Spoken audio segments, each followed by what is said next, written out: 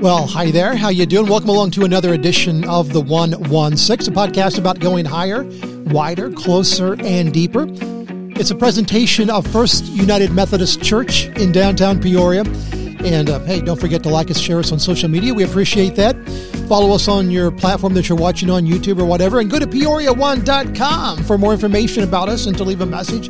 We would love to hear from you. That's peoria1.com. Well, this is kind of sort of a follow-up to a podcast we did late last year. Late last year, we did a podcast that many of you responded to so positively about how to survive a blue Christmas, how to make it through the holiday season if you're suffering from grief. And as I began to contemplate and notice, because so many people are grieving these days, especially with the prevalence of COVID deaths and younger people dying due to that, I began to notice that a lot of you are dealing with children who are grieving, and it just breaks your heart to know how to help them. And we don't always know what to do about that. So I've invited our Director of Congregational Care, Kirsten Tharp, back into the studio. Kirsten, welcome along today to weigh into this heavy topic. Are you ready for this? I am. Let's do this. Okay. So the question at our hand is you know somebody, or maybe your own children are grieving. Perhaps they've lost a parent or somebody really close to them. And you find them asking questions like, well, when are they coming back? Or I just don't understand. Why did I lose my daddy? Why did this happen to my mom? And it just absolutely breaks your heart. Kirsten, what is your first response to somebody who is dealing with a child who is grieving? What's the first big thing you think that we should know about this child? So I think we need to take a pause and recognize that kids grieve, but they may not grieve like adults. Adults here in our society don't necessarily respect death. We don't like to talk about it. And so we get kind of weird when a child is grieving on top of it. Mm-hmm. I think if you're dealing with a child who's going through a loss of a loved one, it's important to just start out with the basics. Listen to them. Have that conversation. Let them talk.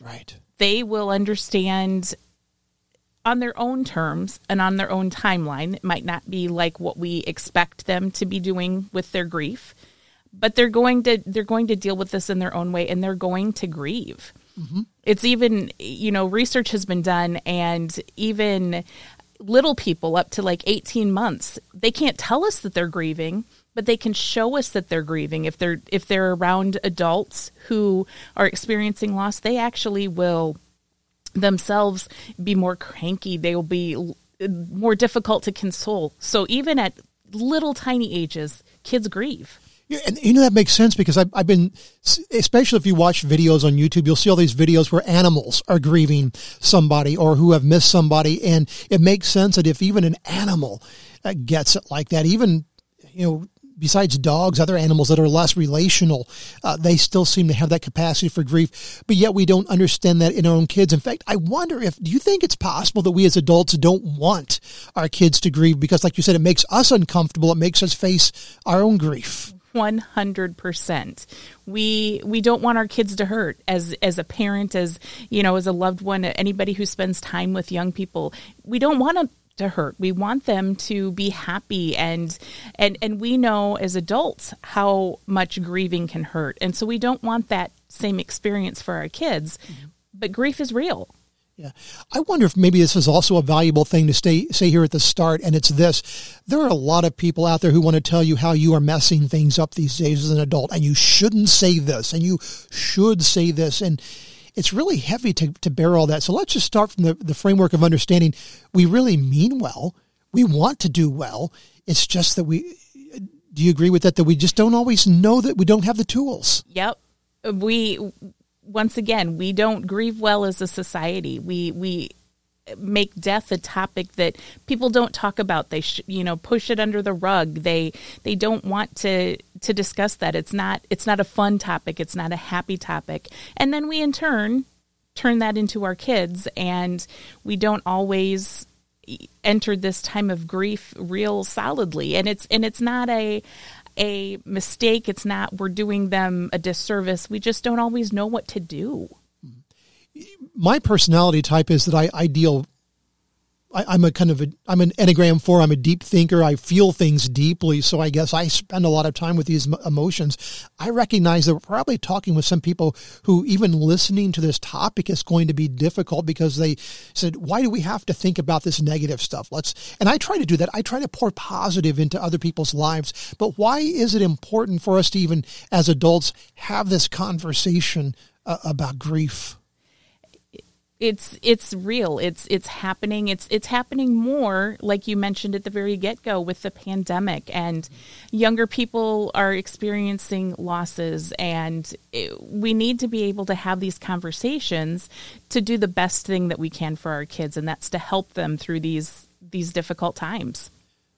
Let's deal with some of the myths especially about dealing with children with grief. I've gone through a lot of grief in my life. I've had some major losses in my life. And so I've kind of made a study of this so I can understand myself better.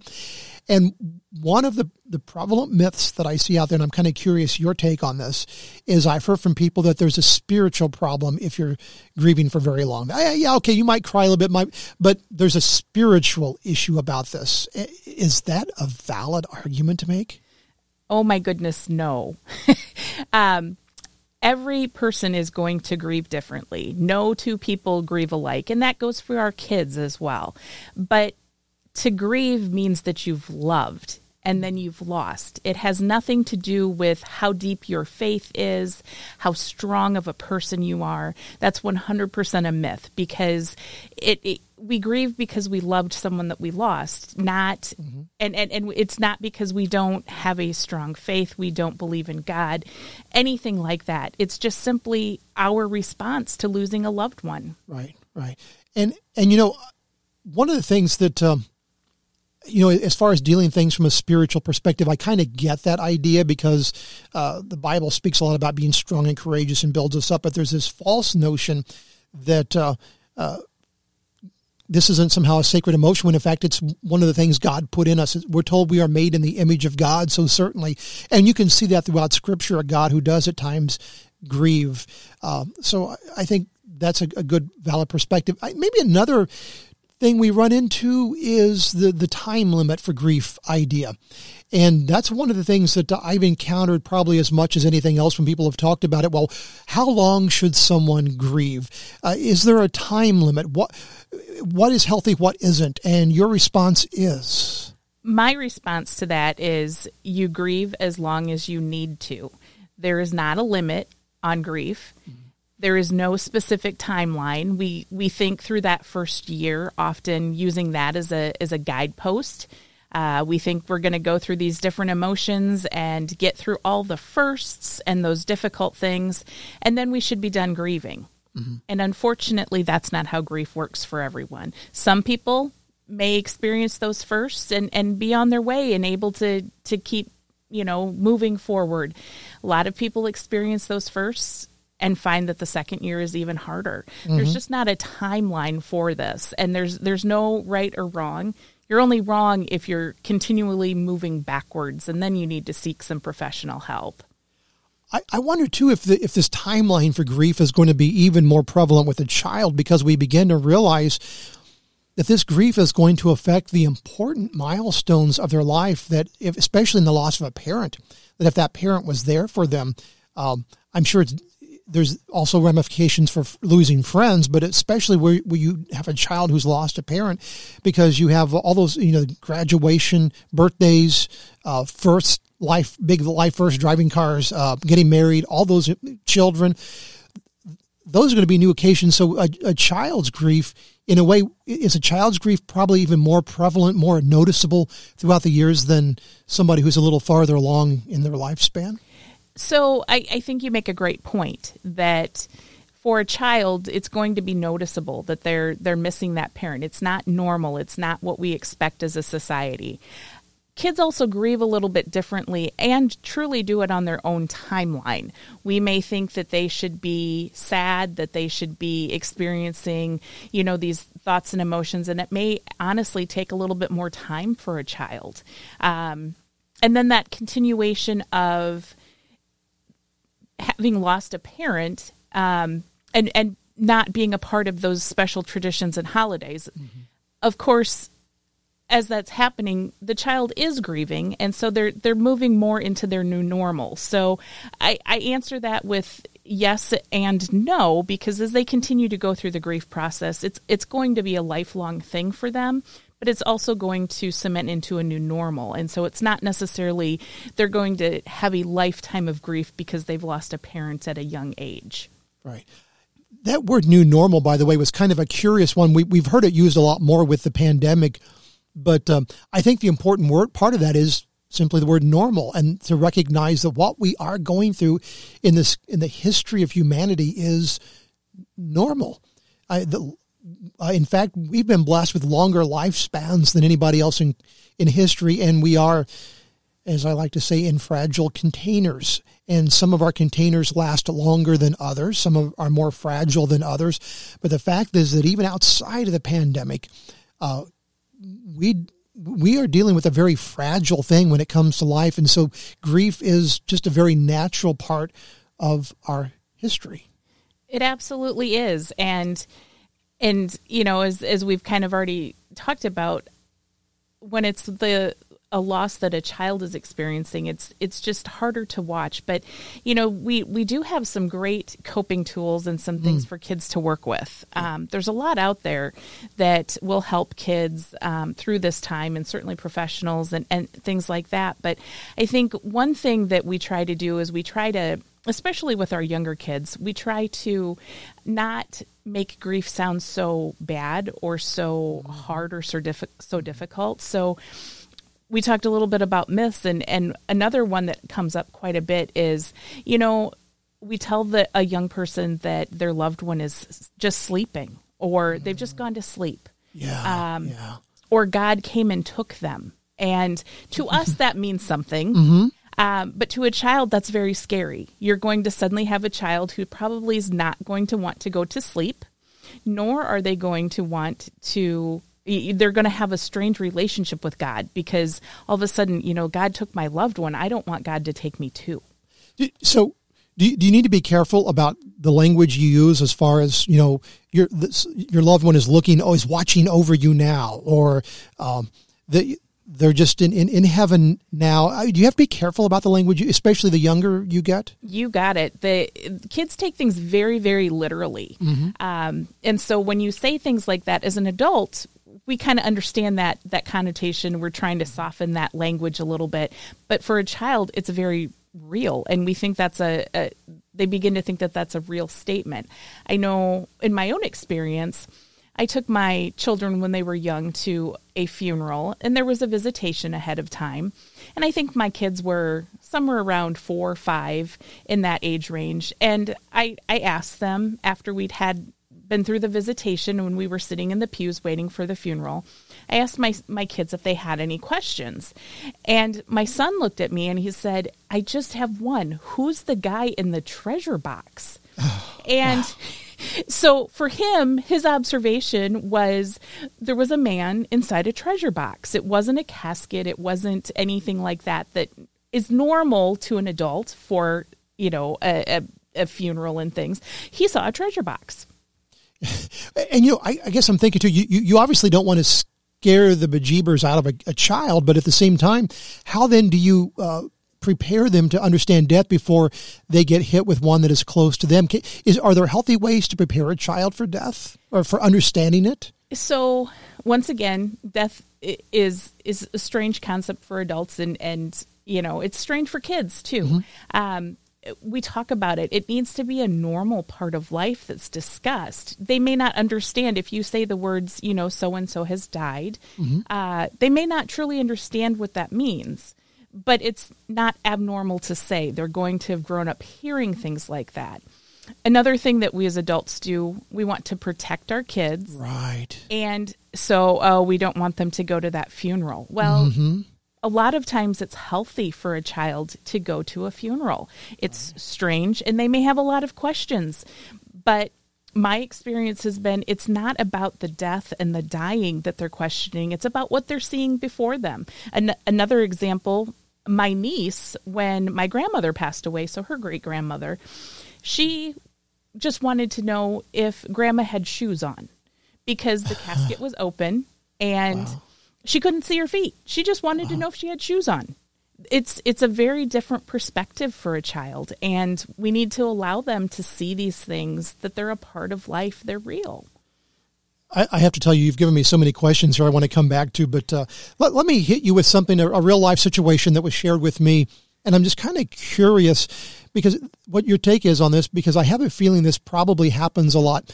And let's just start by saying in this situation, I, again, suspect it was a well-meaning adult, somebody who meant well, who thought they were being helpful, but it's clear that what they said was not helpful. Okay, so we have a child who had lost her father, and she was expressing a level of grief and sadness over it in a Sunday school class. And the Sunday school teacher said, "Oh, honey, you should be happy. Your dad is in heaven now." Now, I get why we adults would want to tell her, you should be happy your child is in heaven. Your thoughts on that response? Such an adult thing to say to a child who doesn't understand. Absolutely beautiful words. Mm-hmm. We should, as Christians, be happy that our loved ones have received that gift of eternal life. Absolutely. But when you're a child and your daddy's not there anymore, that doesn't feel like happiness. Mm-hmm. So those words, very real to the child, don't make any sense. Why would this person who I trust, who's teaching me about God, suddenly says something like that? And I don't get that. That's really tough.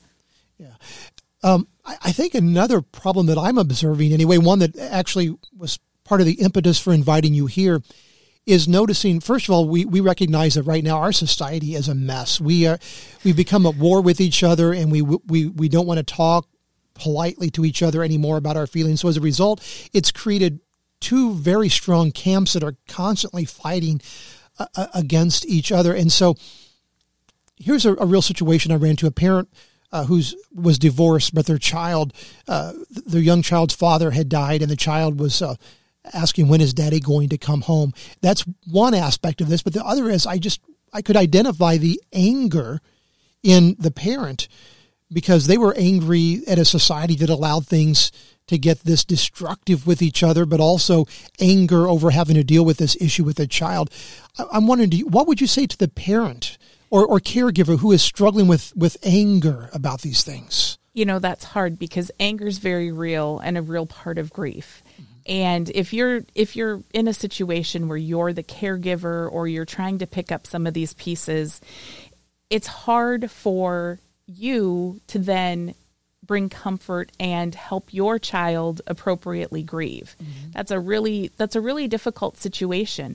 Right. But it's important, once again, that a child sees you when you're upset, within reason, but it's okay to show a child your tears and to say that I'm sad right now. They need to know that those emotions are absolutely okay. It's not okay to break things and have tantrums and things like that as an adult. We need to learn safe and healthy forms of grieving like that. But we do absolutely need to allow our kids to see us not always happy, because we don't live in an always happy world. Mm-hmm. We talked about helping a child to understand a little bit more about death. Do you have some certain words or ways of describing death to a child, or resources you would recommend to help somebody have good, healthy language for talking with a child about death? So there are a lot of different ways that you can work on talking about death and grief with kids. One thing is to allow them to play. Children's work is play, and let them create, let them draw pictures, let them color pictures, let them, if there's a child who's lost a parent, let them play house and talk about dad. It may, or mom, if they've lost them. It may open up some of that conversation, and through their play, they're telling you how they're feeling. We need to let kids be on their own set of terms. We need them to, they're not going to sit down with us and just go, this is how I feel, because they're not little adults. But if we get them involved in different activities, a lot of times that will help bridge some of that communication with them. So if your child looks at you with those big doughy eyes with the tears coming out and they say, why did this happen? Why did this happen to my mommy, to my daddy? And you're thinking, yeah, that's what I want to know too. I don't have an answer. Right. Is that a valid answer? Can you tell a child, I don't know? Because we as adults like to let a child know how competent we are. Is it okay to say, I don't know? The reality is we don't know. We can't always answer that. So that's a perfectly normal response. We don't know. And that's okay to a child, because they need to understand too that death is one of those things that we don't fully understand. Mm-hmm. So instead of telling a child that their loved one has gone to sleep, and I realize this is probably going to be dependent upon the age of the child, but what are some healthy words to use that you would think would help a child to better understand what they are dealing with when somebody has died? We use the terminology. We say they have died. It means their body here on earth is no longer working. Okay. But we don't sugarcoat it. We don't say all these playful things around it that, they're just sleeping is so unhelpful. It seems like it might be okay at the time. It really doesn't offer a whole lot of help. We use the terms, they have died. Here's another one of my ones that I've heard. Well, God must have wanted them more than we did. Bless our hearts. We say such wrong things sometimes, meaning well, but we say such wrong things, don't we? Yeah, that's also probably not going to be very helpful. Why did God want them more than me? That's how a child's going to turn that around. That's how an adult will sometimes turn that around, let's be honest. So just not a helpful phrase altogether.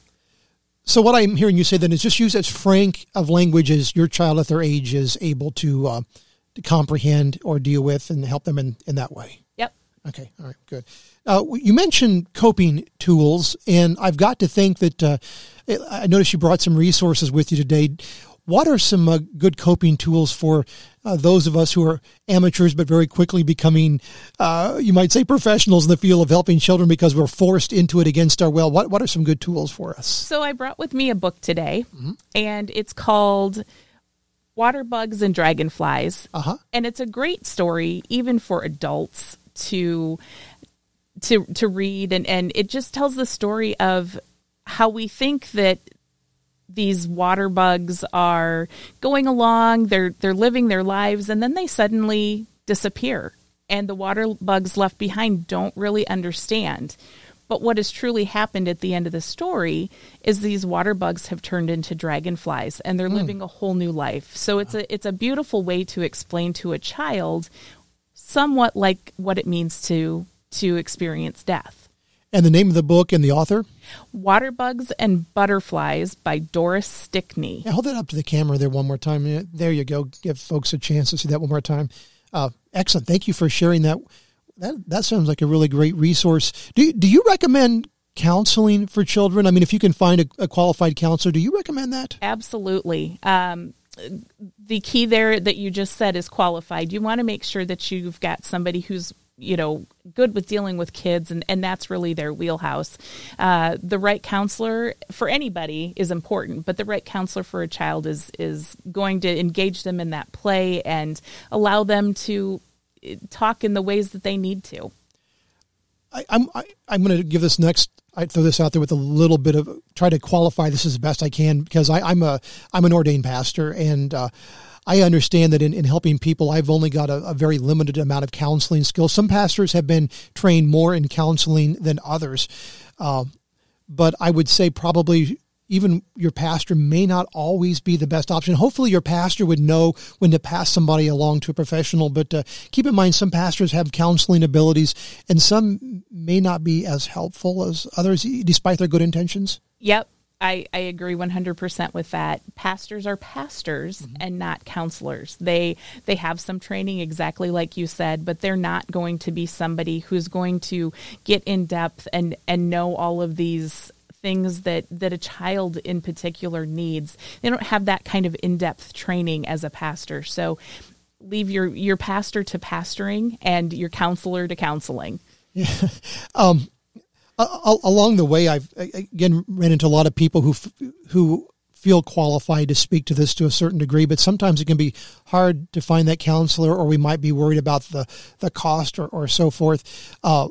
There's also good organizations, though, and good programs out there that are available. And for example, at First United Methodist Church, we offer the Grief Share program. Does Grief Share offer any help for childhood child level grief? So not specifically for children, although we have some resources available. There's some different book recommendations, and we touch along those lines a little bit throughout the 13 weeks of Grief Share. But that's not something that is specific to children. We've got, like I said, some resources that we can pass along to parents or caregivers if they're dealing with the loss of a parent and trying to help this child. But we don't offer specific to children with Grief Share. Gotcha. And I would guess as well that if somebody would like to go to our website, peoria1.com, and leave a message to go to you, that they can tell you, even if they're not a part of this church, if you're watching this, you're a part of our ministry. You are part of our heart and who we are. So would people be welcome to get a hold of you with their story and ask your thoughts on how to move forward? Absolutely. I've got a whole list of community resources that are available in our area, as well as some links to places nationwide that you might be able to turn to for some help. Good. So in my understanding of dealing, and you touched on this a little bit, my understanding of dealing with grief, I've come to recognize that it is a lifelong process. It's not something you can just snap out of. We do respond differently. Some folks shut it out and don't allow it to touch them, and that can create problems down the line. But other folks tend to grieve, maybe they can get really lost in that grief, and then it becomes unhealthy. Do you know of any signs to watch for in children to maybe indicate if their grief is becoming unhealthy? So kids are tricky because they don't always tell us exactly what they're needing. It would be great if they could just tell us what they need. Sometimes kids stuff things away, and we don't realize that they're having problems until other physical issues start happening. Lots of tummy aches, lots of headaches, not feeling good are often signs that maybe something more is going on, and it might not be physical, but probably more emotional with kids. Gotcha. Teens also are another group that tend to stuff their emotions, and they don't like to talk about things, and drawing them out can be problematic, but they also, keep those things inside and then suddenly start having some of those more physical symptoms that, it's really not actually physical. It's they've left things go for too long. Wow. I hadn't thought about that too, but I don't know how much this, because every child is different as we grow up, whether it involves acting out or that sort of thing, but just to understand that there can be different levels of understanding when a child who was a really good kid suddenly is acting out or has changed their personality. That would be kind of a trouble sign where you'd want to look for additional help, I would think. Yep, right on. They need to explore things a little bit further. Okay, very good. Well, this has been just a really engaging discussion. And again, we would encourage you to follow up with the book. If you have questions for Kirsten and would like to get in touch with her, peoria1.com, contact us there and ask your questions. And just keep this conversation going in your community. I would guess probably, Kirsten, isn't it important that we pull our friends in on this conversation as well and help them to grow in their understanding as well, probably? Make this a community thing? Absolutely. We're all experiencing grief right now, whatever the loss looks like. The pandemic has done that for us. So just keep talking. Very good. Well, thank you so much for being here with us today. I appreciate your time once again. And I'm sure a lot of folks are going to listen to this and grow from what you shared. So thank you again for your time. Thank you. And again, don't hesitate to get a hold of Kirsten if you would like. Hey, listen, this is such a weighty topic that I hope that we've been helpful to you. If you have any follow-ups for us, please get in touch with us, peoria1.com. And also, this is an important episode, so if you want to share it and like it on social media, it's very possible that in doing so, you are going to also help somebody else who is struggling with this. So please don't hesitate to do that. So thank you so very much for joining us today. This has been the 116, a presentation of First United Methodist Church in downtown Peoria, a podcast about living life higher, wider, closer, and deeper. My name is Greg Fish. Thank you so very much for coming along today, and may God bless you and keep you and walk with you as you help those young ones struggle with grief.